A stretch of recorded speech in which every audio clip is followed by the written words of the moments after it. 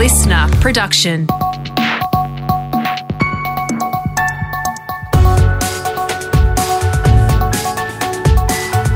Your morning agenda with Natasha Belling. Good morning. Thanks for your company. Let's check what's making headlines this Wednesday, the 10th of March. In breaking news this morning, Buckingham Palace has finally broken its silence after Prince Harry and Meghan Markle's explosive interview with Oprah Winfrey. The palace has just released a statement on behalf of the Queen saying, quote, "The whole family is saddened to learn the full extent of how challenging the last few years have been for Harry and Meghan, and the issues raised, particularly that of race, are concerning. While some recollections may vary, they are taken very seriously and will be addressed by the family privately. Harry, Meghan and Archie will always be much-loved family members," end quote. Meantime, Meghan's father, Thomas Markle, has appeared on Good Morning Britain in the UK in wake of the bombshell revelations from his daughter, saying he still loves Meghan but will keep doing interviews until his daughter and Prince Harry start talking to him again. And in spite of all that, I still apologize. I'm apologizing today again. But we all make mistakes, but I've never played naked pool. And I've never dressed up like Hitler. And in more breaking news, the high-profile host of Good Morning Britain, Piers Morgan, has sensationally quit the show. He walked off set yesterday after a fiery on-air argument over Meghan Markle. The UK's broadcasting regulator has now launched an investigation after receiving tens of thousands of complaints over Piers Morgan's controversial comments. Back home now, and Federal Health Minister Greg Hunt has been admitted to hospital with a suspected infection. Mr Hunt received his first dose of the AstraZeneca vaccine on Sunday, but his office says his condition is not considered to be related to the COVID-19 vaccine. He's being kept in hospital for observation and given antibiotics and fluid.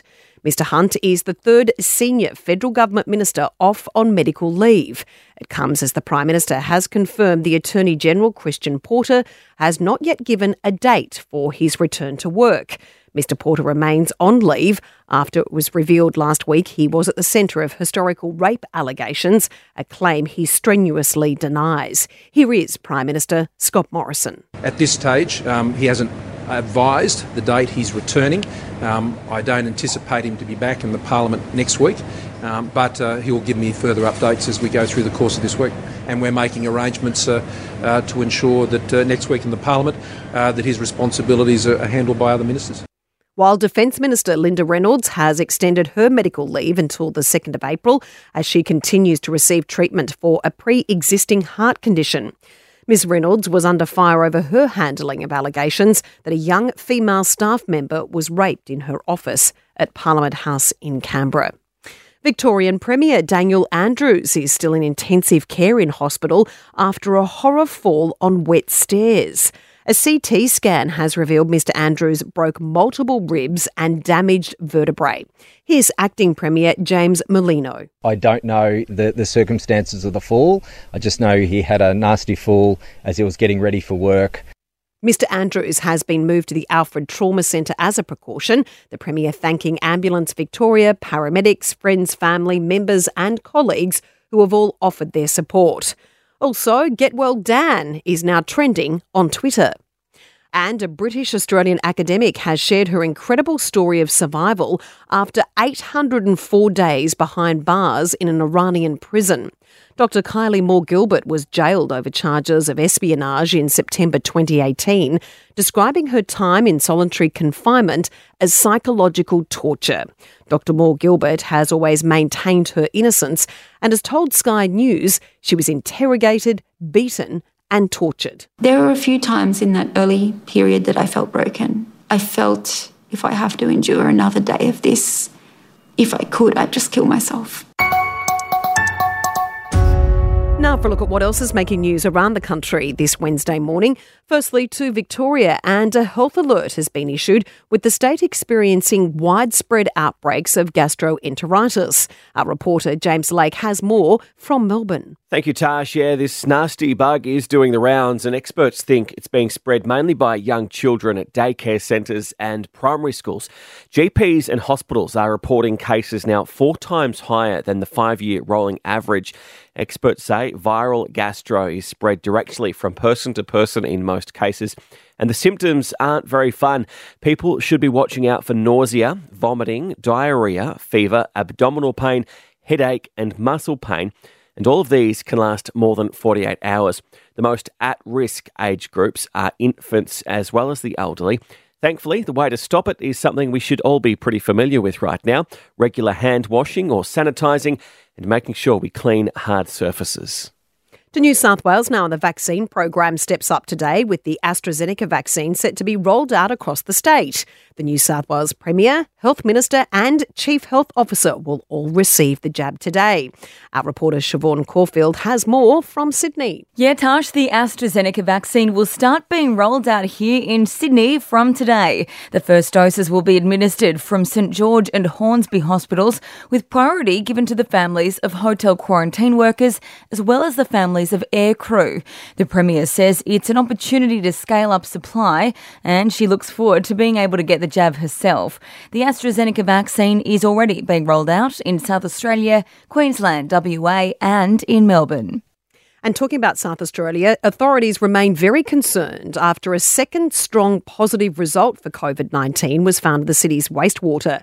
Our reporter Sean Maynard is in Adelaide with more. Yeah, an urgent call's been put out, Tash, for people with even mild symptoms to get themselves tested. SA Health's issued a statement saying there's no source of this wastewater detection result, but anyone who's been in the CBD in the past week should seek an immediate swab if they're showing the slightest of symptoms. It's worth adding the test were in a catchment not linked to the Tom's Court Hotel, which is now being used by the state government to house all positive cases. It is entirely possible one or more people are shedding the virus, which SA Health's Emily Kirkpatrick says would explain these results. Certainly we do have old cases within our Medi hotels within that catchment, so that could certainly explain those results that we are seeing. However, we are still alarmed with this. Yeah, this all came as 2 new cases were recorded in SA, a teenage girl and a man in his 60s. They're both returned travellers, and that lifts the state's total at 620 with 5 active cases.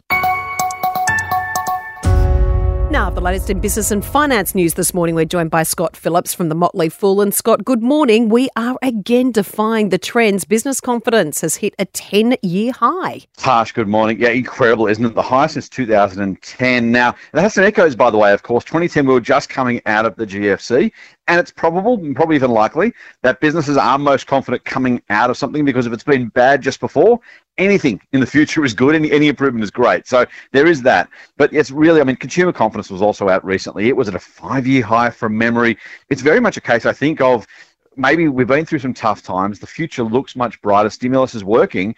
And businesses are happy, prepared to spend, doing all those things. And that's great news for the rest of us, by the way, because if businesses are spending and investing, they're probably hiring, and that should bring unemployment down. Hopefully, touch wood, it finally brings wages up as well. So, yes, not a lot of us are shareholders or business owners, but if that does flow through the economy, there's very, very good news. Yes, it is good news, Scott. And along those lines, the OECD has upped its forecast of Australia's growth rate to 4.5%. This is phenomenal. It was 3.2, I think, for this one. This is a big, big upgrade from the OECD. And this is for the current financial year too, by the way, not looking out all that far. We've just come off, as we talked about, I think last week, the first time we've had 2 consecutive quarters of 3+% GDP growth. It's not super surprising, I suppose, but really, really good news. They've also held the 2022 forecast where it was. Now you say, well, that's not a big deal, except if we're growing faster this year and then the growth rate stays for next year, that actually implies more dollar growth as well. So a good couple of years. The world economy is likely to grow at 5.5%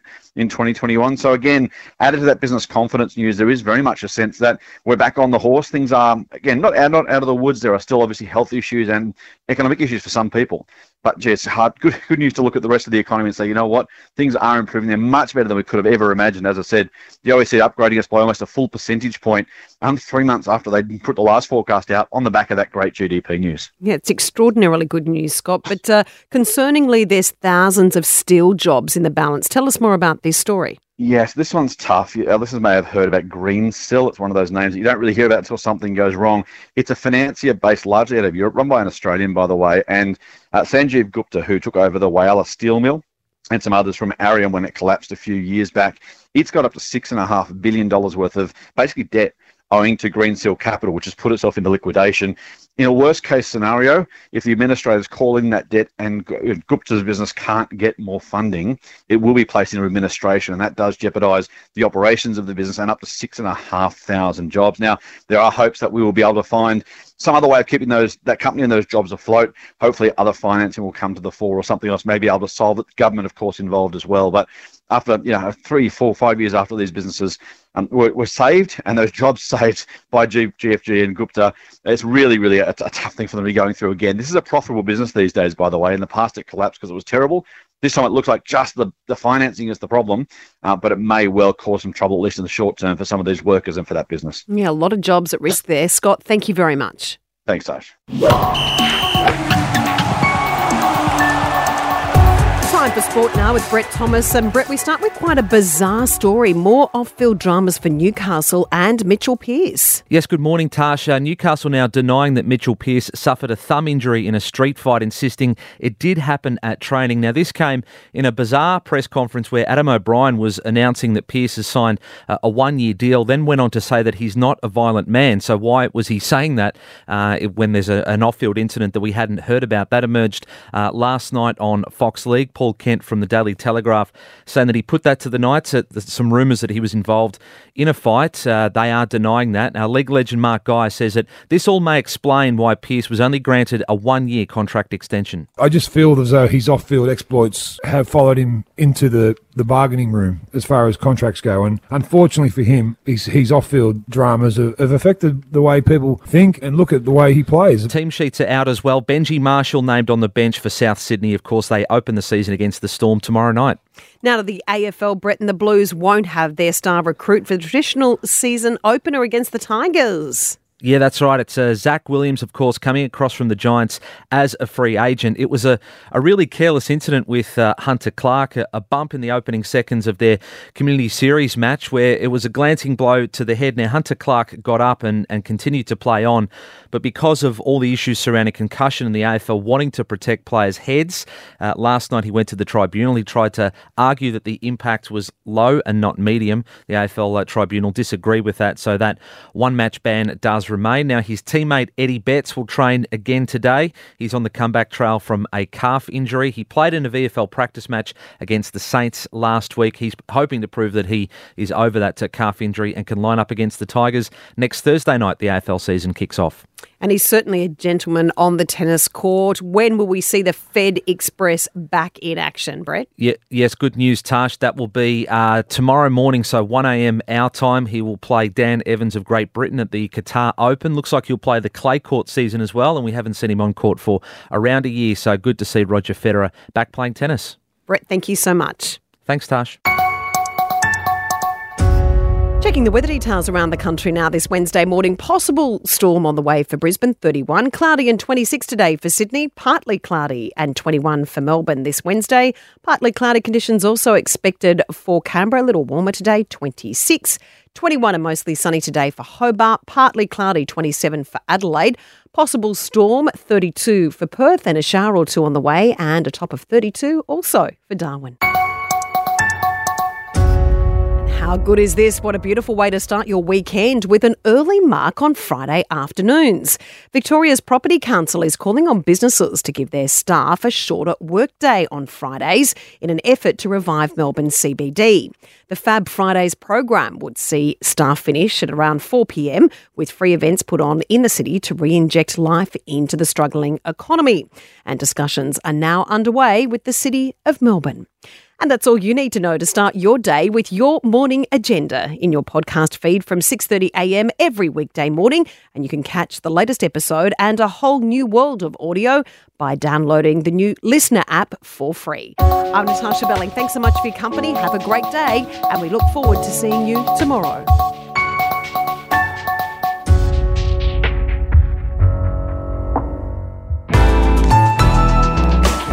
Listener.